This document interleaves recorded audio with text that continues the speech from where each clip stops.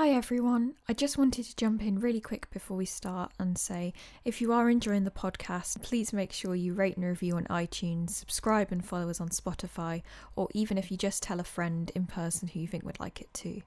Basically, we're at the start of something really exciting. We're growing a little community of people, and you've got the power to help us grow that even further and get it in front of more people. So if you'd like that, make sure you do all of that good stuff, and thank you, and on with the podcast.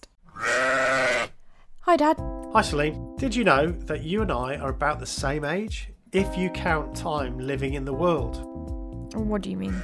Well, as you know, I left a high control religious group around the time you were born. So you're in your 20s then? Well, maybe in my head.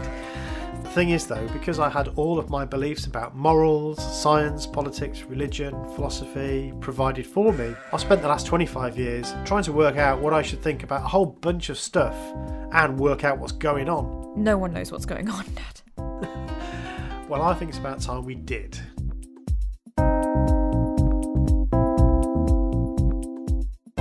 What Should I Think About is a podcast that sets off on a lofty goal to make sense of the complicated, contradictory, confusing but wonderful thing we call the world. Hello and welcome to the What Should I Think About podcast. I'm Celine. And I'm Stephen. And today we've got a wonderful guest on the podcast. Ali Miller is a writer and podcaster, and her debut book, The Last Days, is coming out in the spring of 2022, which describes her experience of growing up as a Jehovah's Witness and the effect this has had on her. Did I get all that right, Ali? Yes, absolutely. The Last Days is out next year, and yeah, it's very much about growing up as a witness and then subsequently leaving the organisation and the cost that my freedom comes at as well. Excellent. Okay, so welcome. I should have said welcome to the podcast. Thank you for having me. It's lovely to be here. It's very nice to have you. So maybe you could start a little bit telling us a little bit about yourself and why you wrote the book, please, Ali. Yeah, so I grew up as a witness. I didn't ever remember life outside the organisation. My mum became a witness when I was very young. She first learnt of the witnesses, and I stayed a witness until I was about 30. I kind of had a very slow exit, which I know a lot of other people do as well, because it's incredibly difficult to leave and there's all sorts of things going through your head as you're leaving. So I tried to kind of take a sideways step out, which I was quite unsuccessful at, but we can go into that later. And I didn't tell anyone. So I left and began to try and build a new life, and I didn't tell anybody that I'd been a witness. I was really ashamed of it.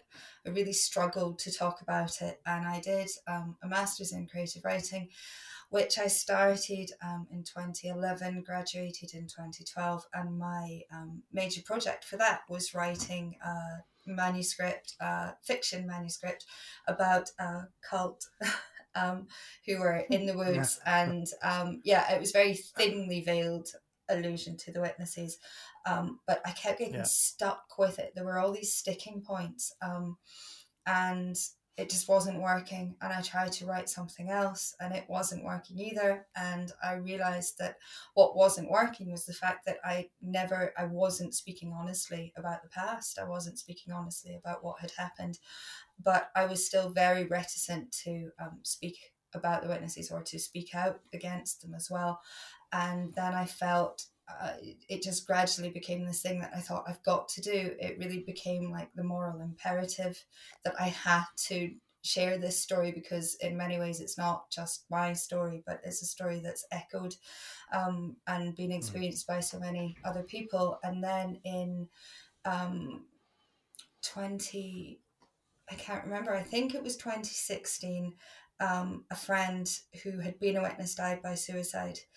And it really was his death that made me start thinking, right, I have to do something with this. It felt wrong to keep it to myself, and to know that so many people were struggling with exactly the same things that I struggled with. So I started to try and think about writing the book, but I knew I was still in contact with my mum at that stage, and I knew that writing anything honestly about the witnesses, even mentioning them, would mean the end of our relationship.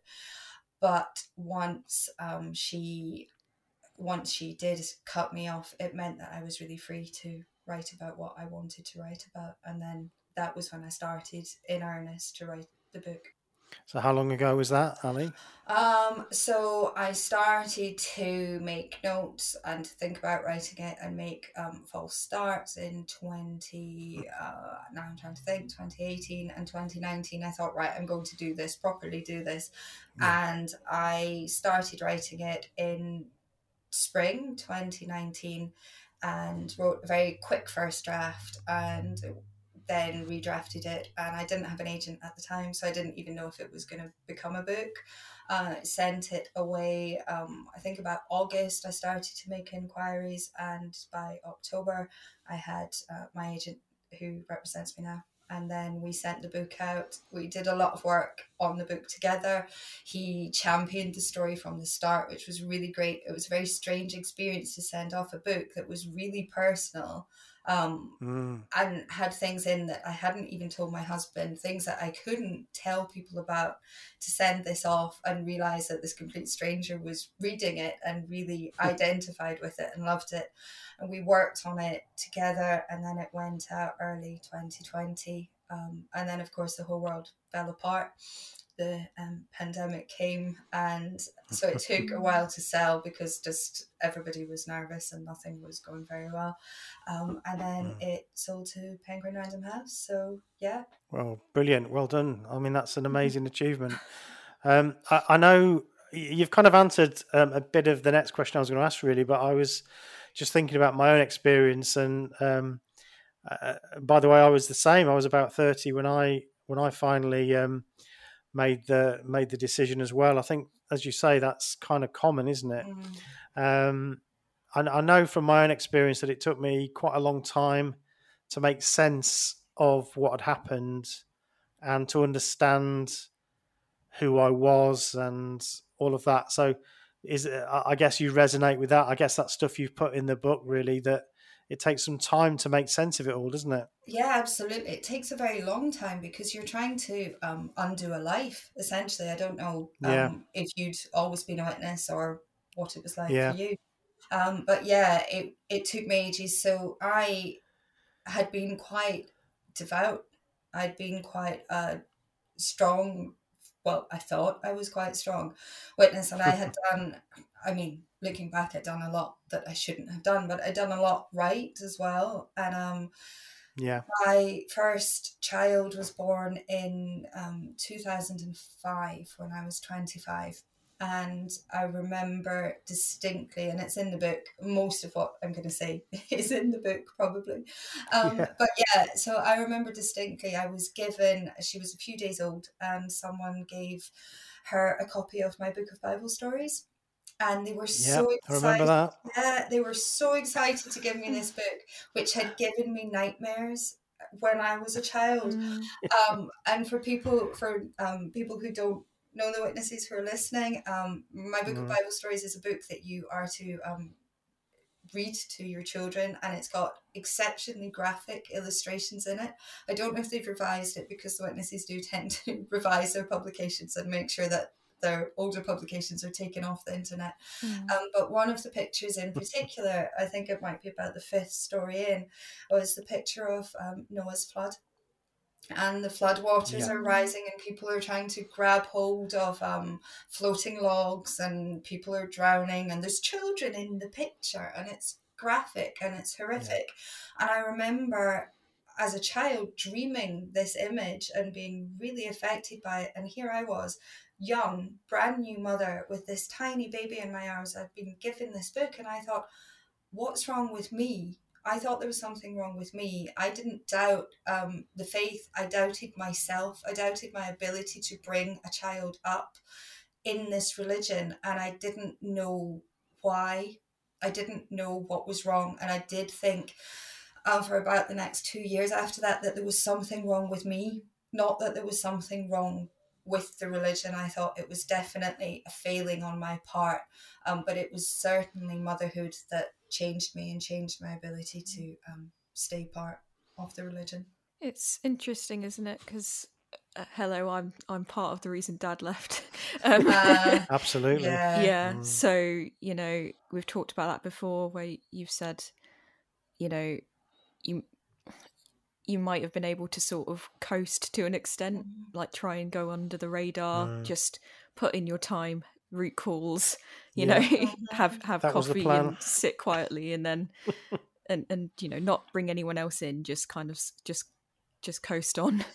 But then you're like, oh, I've got to teach this little impressionable human something.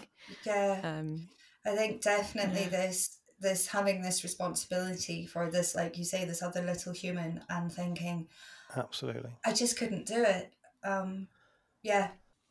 It's you have to decide what are you going to tell this young life, you know, what are you going to teach them. And yeah, absolutely, that was the catalyst. I'd had doubts for a long time, but that was definitely the catalyst. Was there any point, Ali, that you kind of, the penny dropped when you realized that I'm actually not going to be a Jehovah's Witness anymore, or I'm not a Jehovah's Witness now? Was there a moment, or was it just a slow sort of thing that happened? There was a distinct moment. Again, it's in the book. So I had my first marriage was not a great marriage. I think that's another thing that kind of becomes a recurring theme with people who leave. It wasn't a positive relationship, and I was going through a divorce. I was still technically a witness. Both of us still were, and my ex-husband still is. I was going through a divorce, and I went to one of the meetings. I was struggling to go to the meetings. I found it very difficult to go to. I'd been through a judicial committee, and it had been horrific. I didn't know what judicial committees were like, but it was exceptionally harsh. It was very difficult to go through. And I was a newly single mom, and I had very little support in the congregation. There was a lot of judgment, and people obviously thinking that they were judging me quite rightly as well. And so I went to the meeting, and it was the circuit overseer's visit, and he spoke from the platform. He took a scripture, and I can't remember what scripture it was. My Bible knowledge was always a little bit shaky. I was really bad at remembering scriptures. And looking back, I think that was like my subconsciousness going, I'm not taking that in. But he took this scripture, and he really warped it, basically. He made it say that anyone who was divorced could never gain Jehovah's approval. And I was sitting there in the audience, and it was very obviously a scripture that had been twisted for my benefit. And I sat there and I thought, what's the point? Why am I here then? If this is true, and I knew he'd twisted the scripture, but I thought, if this man who we are told we should look up to and has been essentially appointed by God's Holy Spirit is twisting this scripture to make it sound like I will never be accepted, I thought, what's the point? And at the middle song, I packed up my ministry bag, packed it up, walked out of the Kingdom Hall, and I never went back. I went home that day, and I put all my Bible literature, everything. I couldn't throw the Bible away. I was really scared to throw the Bible away in case I thought something's going to happen to me. That's how I'll know if I throw my Bible away and like I get hit by thunder, then I'll know that they're right, not me. So, but I threw all the rest of my literature away. I threw my strange length of skirts away, my modest clothes, everything. Put it in a black bag that day. Dragged it out into the street and put it in the bin, and I thought, I'm never going back. Yes, there was. How did that feel? How did you feel when you did that? Terrified, really scared. Right. Because I'd been devout, I didn't know anyone. I had nobody outside of the religion. I didn't have work friends. I hadn't kept up with school friends. I had witnesses, and that was it. I was really fortunate in that my mum's family weren't witnesses. Just my mum and my sister were witnesses, but my grandmother wasn't. So that was really, really helpful. But besides that, no. So it was really scary. I think that's interesting in the, saying like clearing out like the, certain length skirts or like certain things is like, I remember Mum was, she doesn't wear them anymore, but she had her seconds pierced. And that was like a big moment where she's like, I'm going to get a second ear piercing, and like these moments of like small freedoms, but it meant a lot at the time as well, to take that back, I guess. It just does. have just a little win. I was lucky because my wife came out with me. I suppose we came out together, really. So I was just first by a year, but yeah, I mean, Sarah was very happy to leave as well. So yeah, we were able to leave together essentially. So that was obviously quite lucky. But yeah, she enjoyed being able to do things for the first time. One of the things that I've been doing some research as part of my master's into the experience of leaving the witnesses, and it was really revolving around identity, and how when you leave, I think especially when you were born in, there's a lot of books about cults and so on, but it's often about how people get dragged into cults and then they leave and they kind of try and go back to the who they were. But I think for people like us, we don't identify with that because we have no before to go back to. So, I mean, I'm interested in exploring that a little bit, in terms of identity, who you see yourself as being.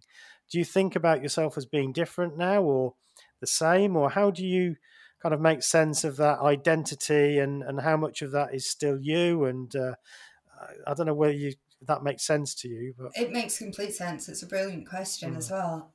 I sometimes struggle a little bit with well, not a little bit, to be honest. I struggle quite a lot with everything being gone because it feels like a distinct before and after. And I feel to a certain extent that I have become who I always was. You know how you have like an inner self and you know who that self is, and you kind of feel that you're battling with that self. And of course the scripture, I think it's in Timothy, is used that what I want to do is what I do not do, and so that this battle that you feel is something that you're supposed to feel. That's right. But yeah, I never felt wholly myself. I always felt like I was kind of acting when I was a witness, and I never felt like I really fitted in, because I always have loved, unsurprisingly, I've always loved books. My mom taught me to read when I was 3 because she was a teacher. And so I've always just been really passionate about books, but I obviously kind of had to keep that a bit concealed. So I think that although I didn't have a clue who I was when I left, I feel that I've become kind of who I was inside. But it's very difficult when you leave to build an identity and to realise who you are. I didn't know what I liked. I literally didn't have, like, there was no frames of cultural reference either, because if you're good and do what you're told, you're not listening to music, you're not watching certain films, you're not reading certain books, and so suddenly this whole world opens up to you, and it's a very big world. It can be very intimidating as well. Yeah, absolutely. Do you think that the stuff you did in terms of your writing and your doing your masters, was that helpful to that process, do you think? Yeah, definitely. You know how the witnesses always, I don't know if you did it, but they kind of would have this chat or this question: if you weren't a witness, what would you be? And so when they were limiting their lives, so there was always that question. And I always thought, well, I'd be a writer, because that was just what I thought, that's what I'd be. But I knew that I couldn't be the writer I wanted to be if I was a witness, because there were things that I couldn't write. You know, you're really limited. You can basically write, I don't know, what can you write, because you can't really explore any ideas because everything's wrong.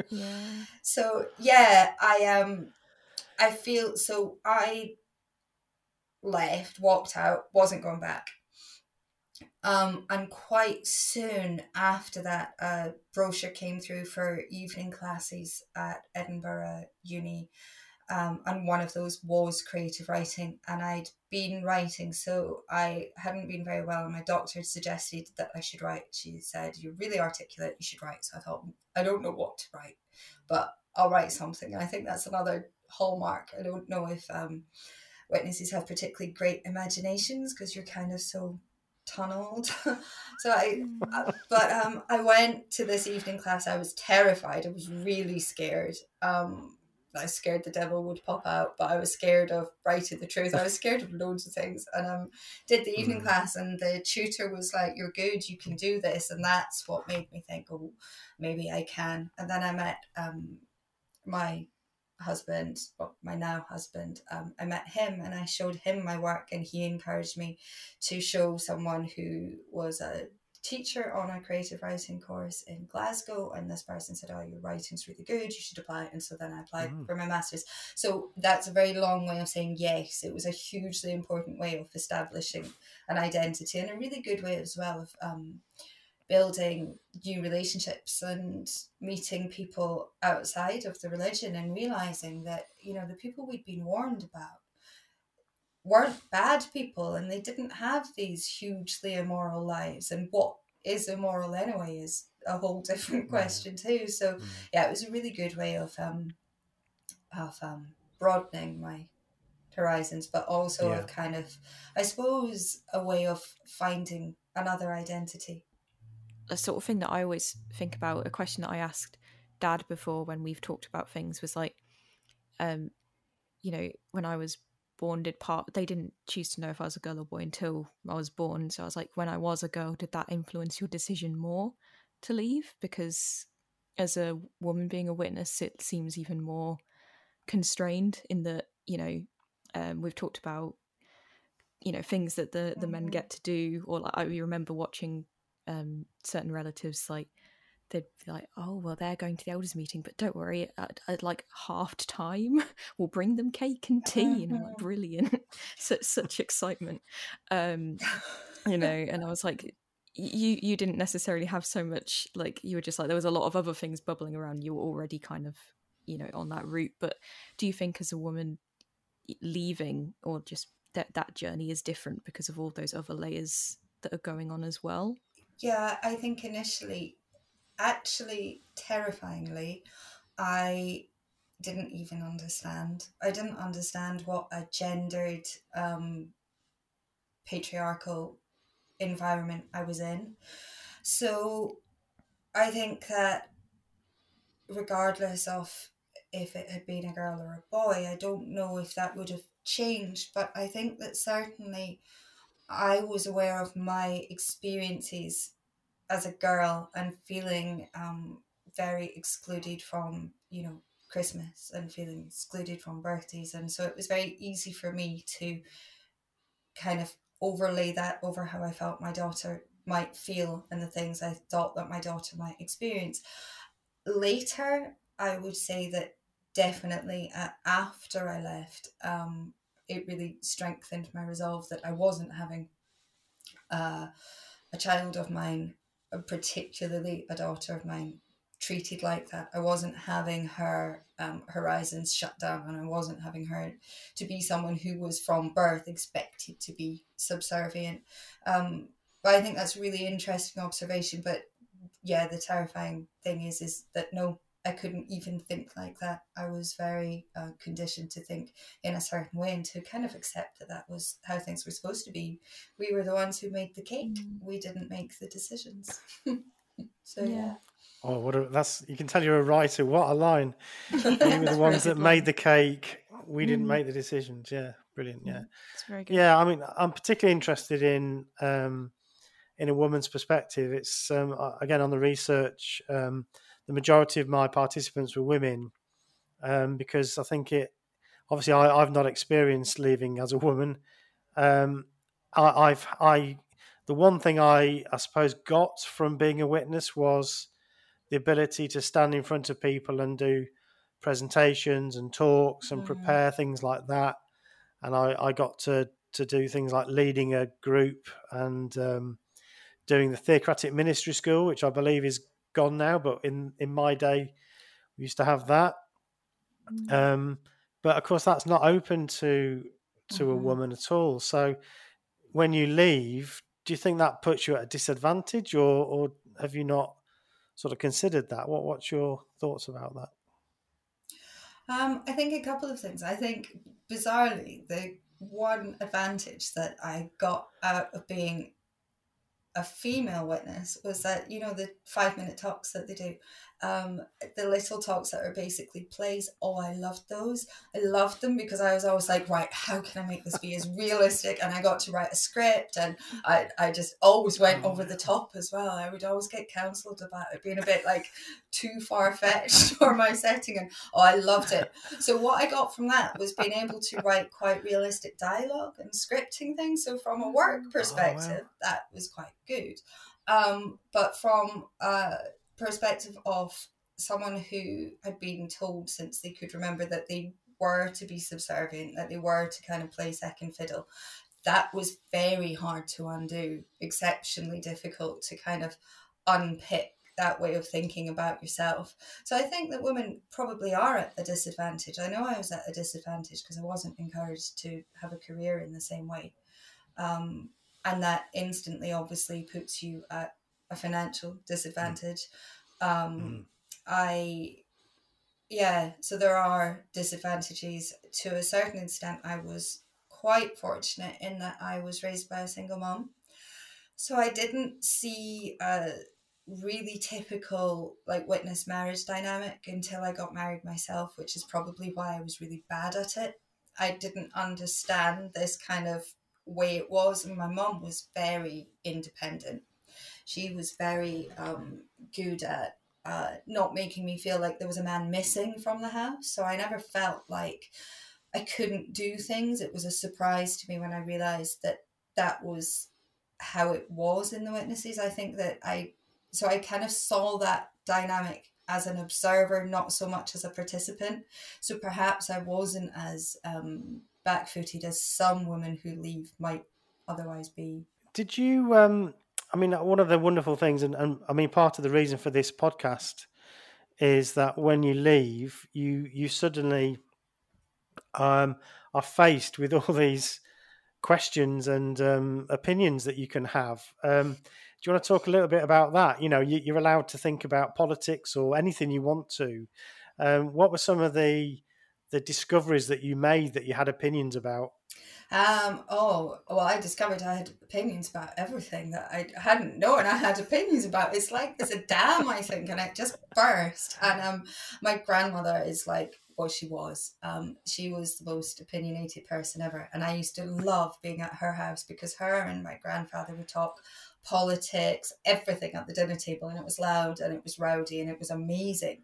And obviously at home we weren't allowed to have this, and so I loved it when I left because I was like, ooh, this is exciting. So I discovered that I was really quite political. I was so excited the first time I voted. That felt like such a privilege. And then I was also really angry with myself for having been so easily led. That's interesting. Yeah, I was kind of thought, well, all these things really matter to me, and I didn't know that they mattered. And it didn't take very long for them to matter either. I was in the process of extracting myself when it was Obama's election in 2008. And I distinctly remember that feeling really excited by Obama and really following the election and following the outcome.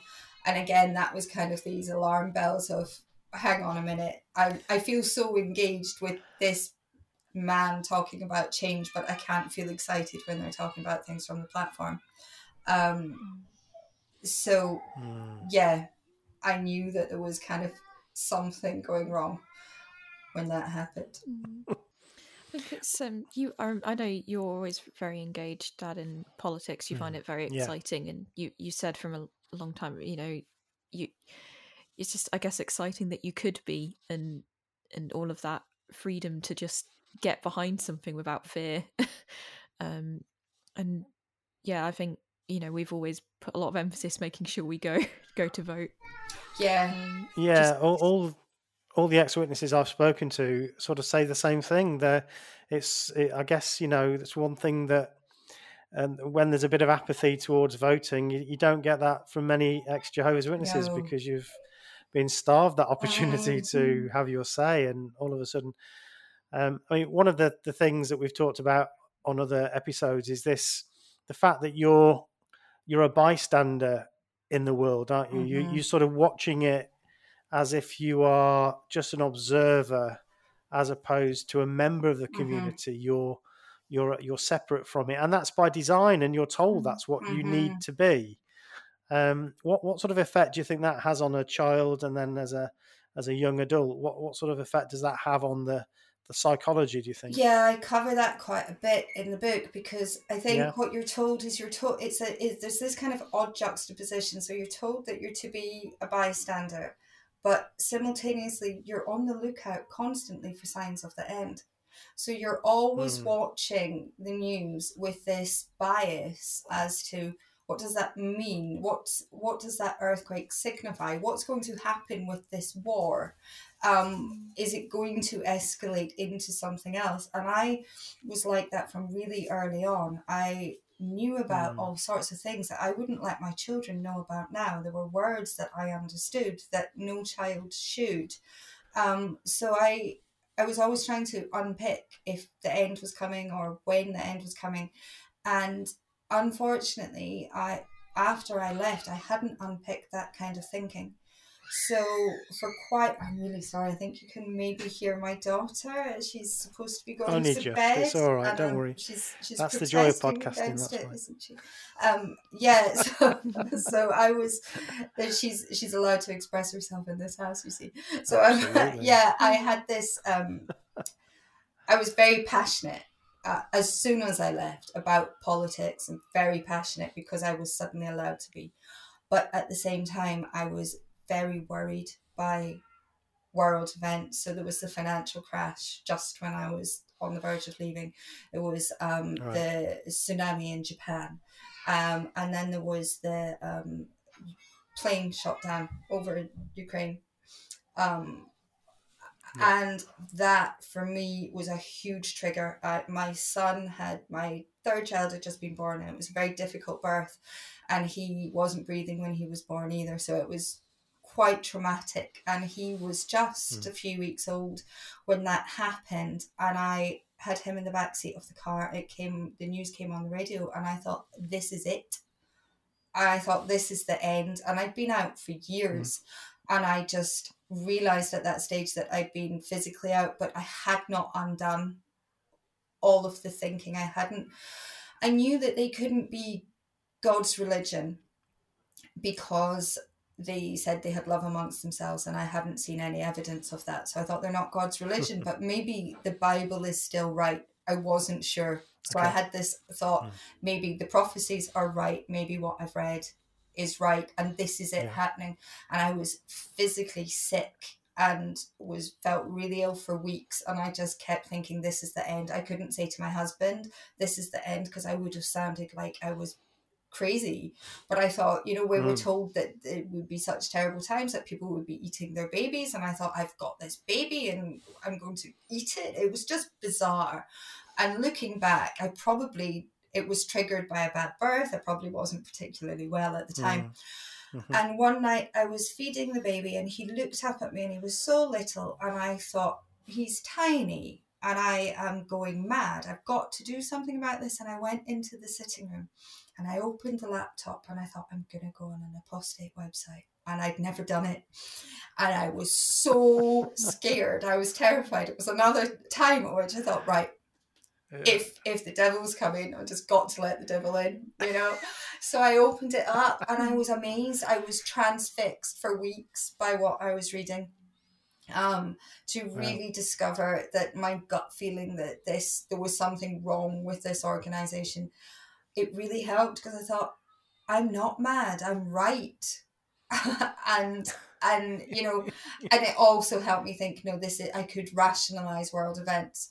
And I'm very thankful that I could do that. By the time 2020 came along, and you see this plague that's starting to advance at the same time as there's bushfires and, everything. There were even locusts at the same time. I know.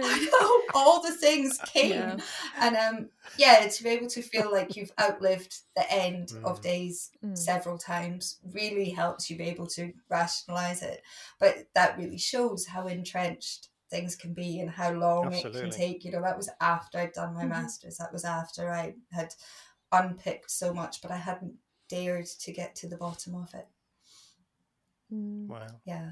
But I did think they must have been having a field day in the meetings during all of this. Just like it must have been. Yeah. Oh. Well, I'm quite old, so I remember a number of these moments where, it's this must be the end. The end must be really close now.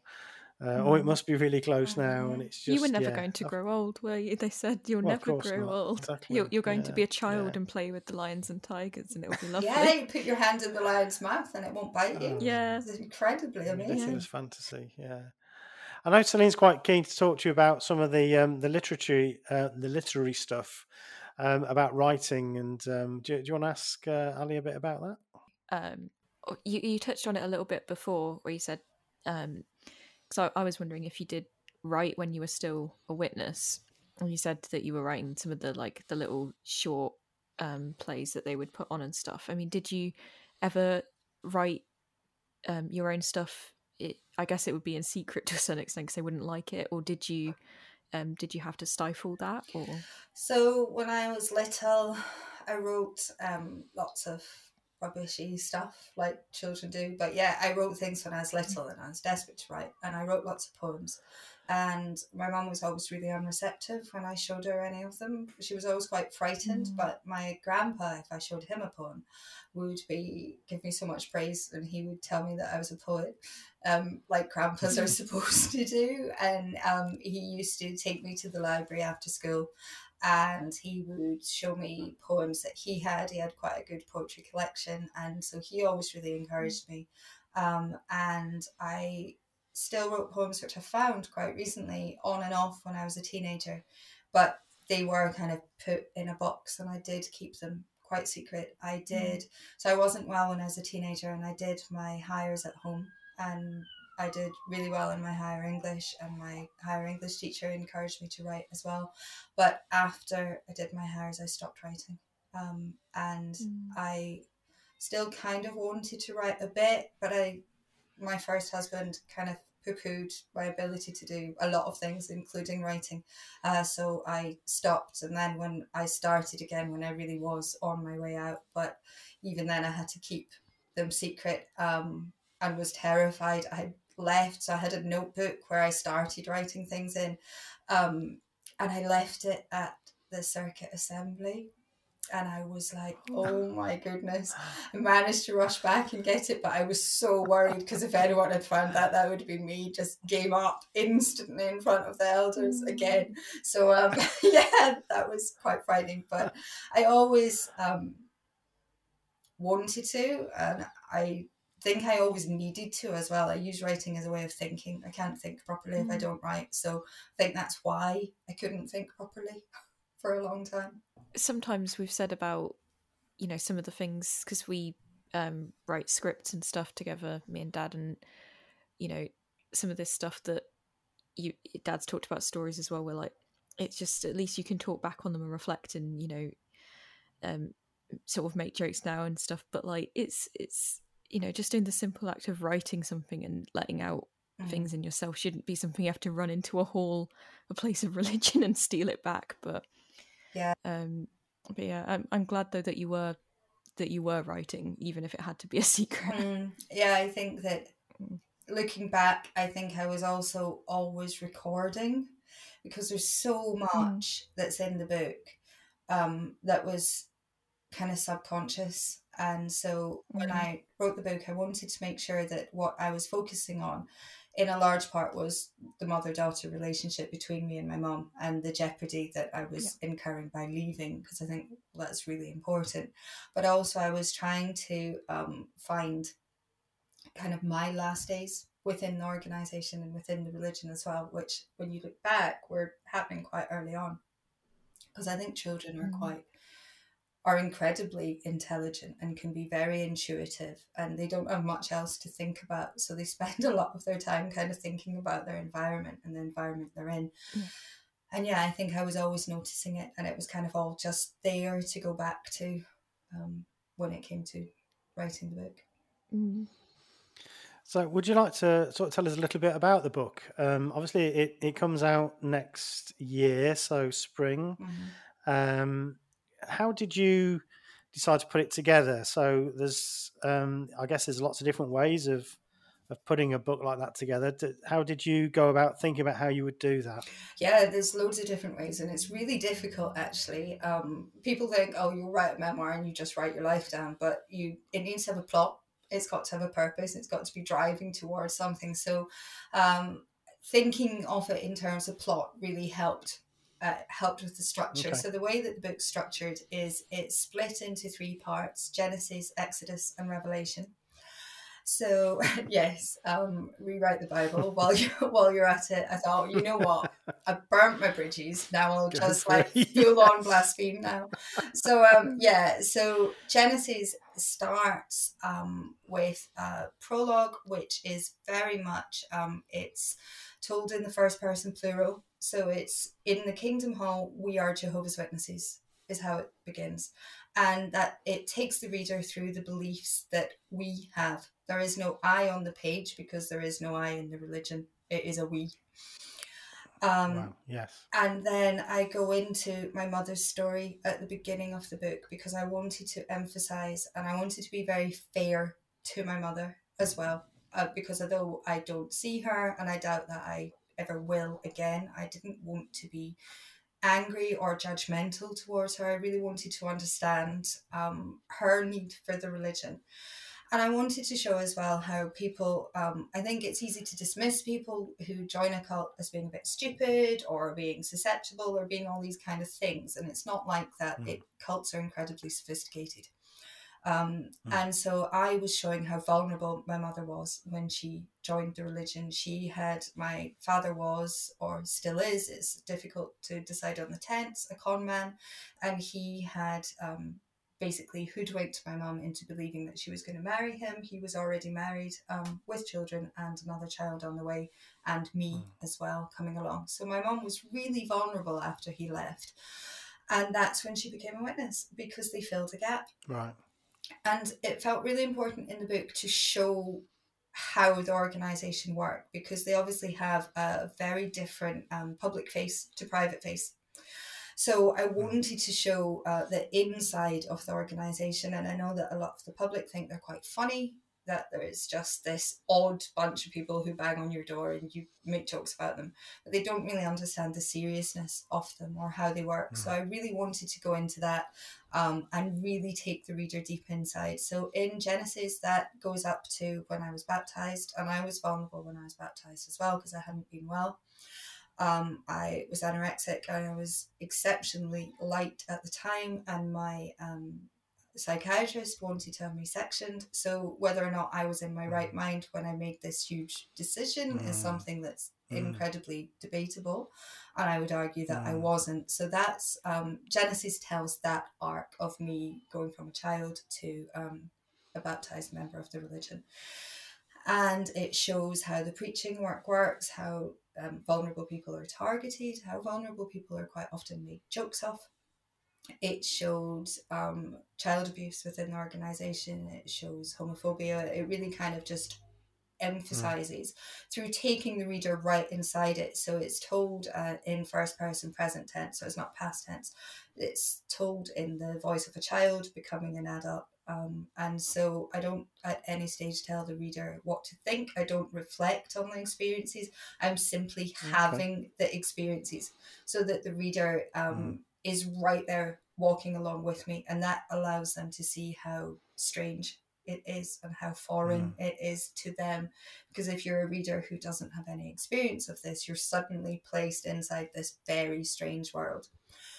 And then I move into Exodus, which tells the story of me marrying my first husband and of my daughter being born, and really that is the trigger point for me leaving, as we spoke about. And that part finishes with when my mom shuns me, and when I basically when I lose her, which is what really the whole book is building to. And then Revelation is the consequences of that, and the after effects of being shunned, and how difficult it is. Even when you know something's coming, you still kind of hope that it won't come. I think I thought that I could get away with it. My mum is a really intelligent woman. She's a really loving woman. She's really compassionate, and yet she can be driven to do something that is really inhuman. And I kind of wanted to convey that as well. You've mentioned a lot about it being about and it's on your website as well, about mother-daughter relationships, and that's where it's building to. Was that something you knew? Sometimes when you're writing, that you're going places. Did you know you were going to that place, or did you get there through the process? I think I got there through the process. So the first draft was very much about the witnesses. It was much less the kind of intimate side. I think I didn't really want to write about it, but I think I really needed to write about it. So particularly since I've been working with my editor, she's just incredible. She's a brilliant editor. Since I've been working with her, she's really kind of helped me look at the work differently and helped me reframe that. So yeah, it wasn't somewhere I necessarily wanted to go. It was somewhere that has been very difficult as well to go to, but I'm very pleased that I have, because I think it's something that will really resonate with readers who've left and readers who haven't, because everybody has most people have a parental relationship at some stage, and everybody has to. It's the real kind of coming of age that we all have to consider as life without our parents. It's just that when you're a witness, you have to kind of come to terms with this very strange experience of having life without your parents, and yet they're still alive. And that's a very odd thing. Yeah, on you posted a photograph on Twitter, which kind of choked me up a little bit, which was one of, I think it was your family, including your mum, and you made a comment about, that you've inherited not being able to keep your eyes open in a photograph. But you kind of, you said, I'll kind of wonder where she is, and I wonder what she's doing. And that was, it's kind of, it's just heartbreaking, really. Which leads me to a question, actually, I've been asking others when I've talked to them, is what do you think how do you think society should deal with groups like Jehovah's Witnesses? I think we all understand that the need to let people believe what they want to believe, but there's another side to that. What's your thinking on that? How should we as a society deal with groups like Jehovah's Witnesses? Yeah, I think that's a really very multi-layered question. I think that there needs to be provision for people who leave. I think that when obviously it's a human right to have your freedom of religion. You can choose what religion you want to be part of, but that right is equally balanced by, you should be able to have the freedom, and you do have the freedom to leave a religion, and there shouldn't be a consequence of leaving. It shouldn't mean that if you leave, you lose everything. But unfortunately, although the witnesses use that freedom to uphold their preaching work, they don't balance the other side of the equation in the way that they should.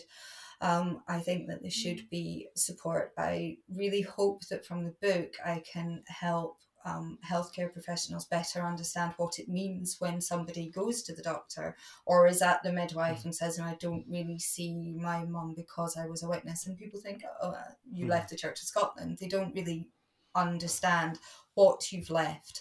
So I think there needs to be a better awareness amongst particularly doctors, school teachers, university lecturers, all these people who have duties of care for people, so that they can better understand what people are experiencing and the process that they have to go through. In terms of what should happen with religions like the Witnesses, well, I have my suspicions that they are not quite a religion. I think that they are, as one lawyer in the United States called them, a business entity masquerading as a religion. I would like to see more work done to uncover that side of things. I think that religion can be incredibly useful. I think that the ability to believe in something beyond yourself can really help people. It can be a really wonderful thing. But when it comes to these kind of outliers and these strange organisations, I think that there needs to be better scrutiny, and the scrutiny shouldn't just be, I know that the Charity Commission are still investigating the Witnesses, which they have been doing for years, and I helped them with some of their investigations. The Charity Commission's argument is at least they are under scrutiny. So if they are a charity, then they are answerable to the Charity Commission. I feel that the problem is when you have a religion who are exceptionally clever and have very good lawyers, then the answers they give to the Charity Commission and to the High Courts are not answers that honestly reflect what's happening within the organisation. So I think that when it comes to investigations, that they need to listen. The bodies doing the investigations need to listen and take very seriously the voices of the people who've left. Do I want to see them no longer exist? I'm not entirely sure. I think that's a really difficult one, because I can see what they give to people. I think if my mum wasn't a witness now, I don't know what she'd do. I don't know what she'd become. It wouldn't fix things. It wouldn't fix things between us. I mean, obviously, I've gone and written a book about very private things. That's not what you do if you want to fix things. But yeah, I don't know what would happen if they didn't exist. I don't know if it would if people would go somewhere else. But certainly, I think better scrutiny and more openness to listening to voices of people who've left. I am, however, really pleased that there's investigations into them around the world currently. More and more keep popping up. Yeah, absolutely. Yeah. I think it's difficult because it obviously when one becomes interested and more focused on what's happening, you can easily mistake that for thinking, oh, suddenly things are changing. But you do get a feeling that there's more scrutiny, or at least there's more attention on groups like Jehovah's Witnesses, high control groups, and others like that. I recently attended a training course for safeguarding. It was run by the Faith to Faithless organisation. So they're trying to run courses on safeguarding for apostates. And they, Jehovah's Witnesses are very much on that radar because, they're such a big group. I mean, I attended a Faith to Faithless little meetup for apostates about 6 months ago, and there was 6 of us there just on an online thing, and out of the 6 of us, 5 of us were ex-Jehovah's Witnesses.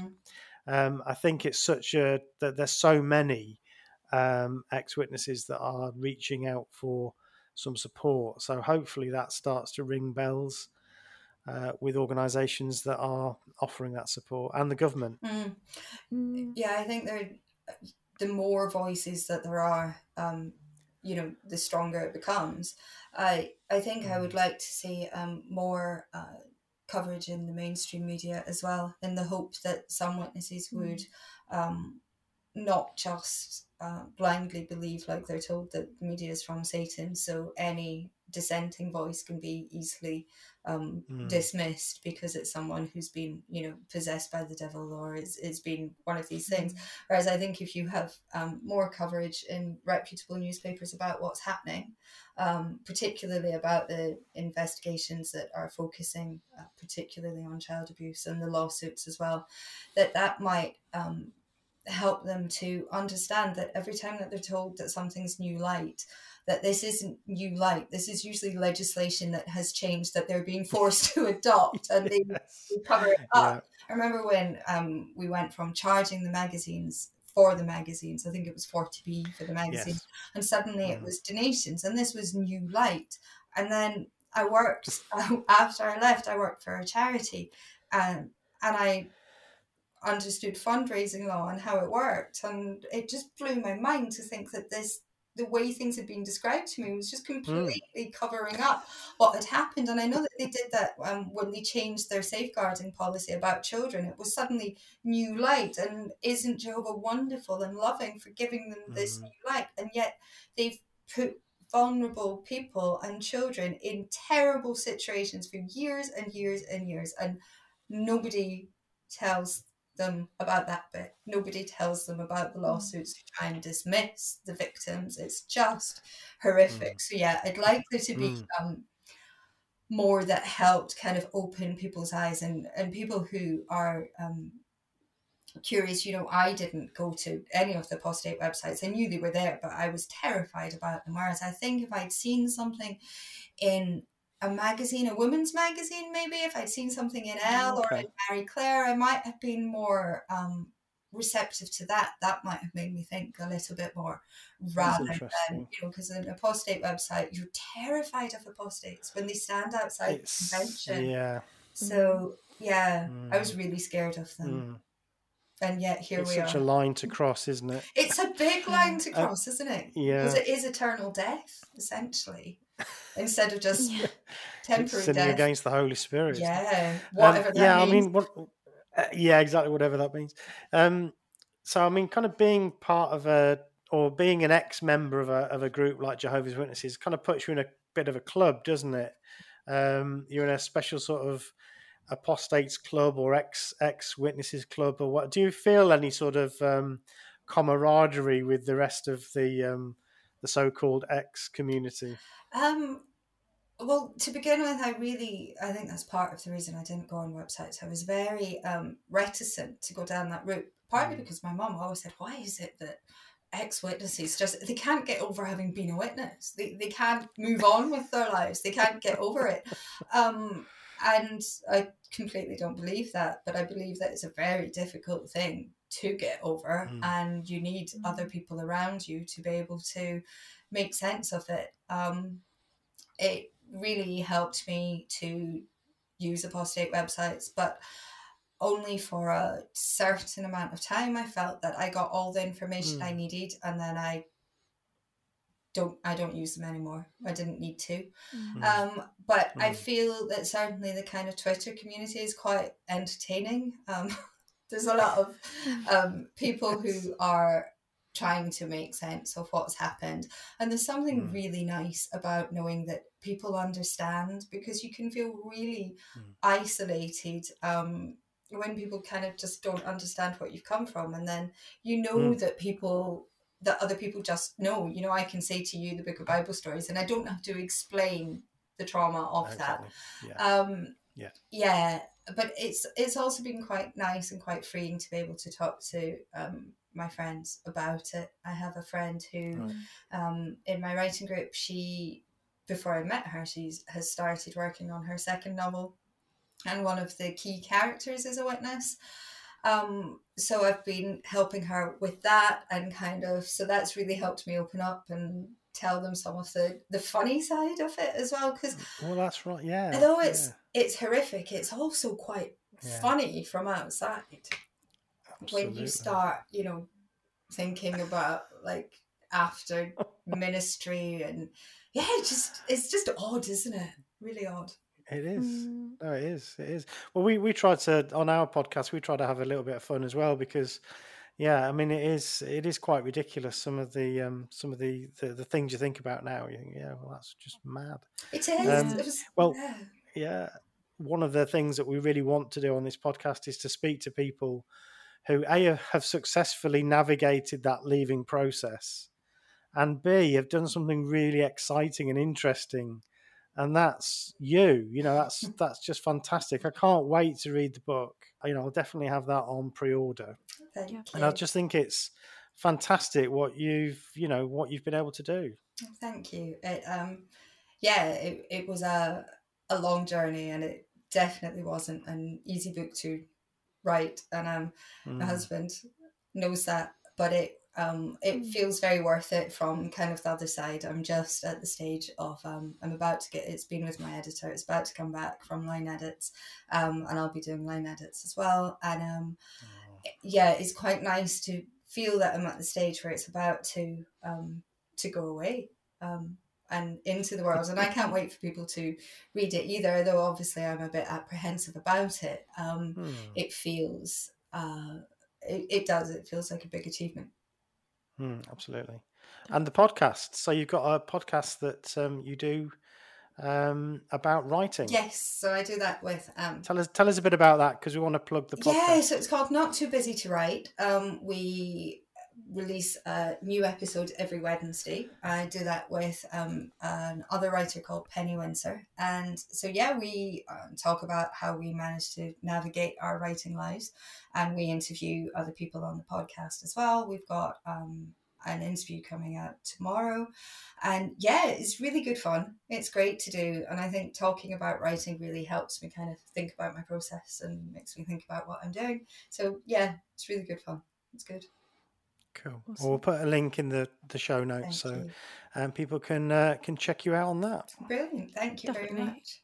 So the book is called The Last Days. It's published by Ebury and will be out in the spring of 2022. And so, Ali Miller, thank you very much for being with us today. Thank you for having me. Thank you. What Should I Think About is an Evil Sheep production.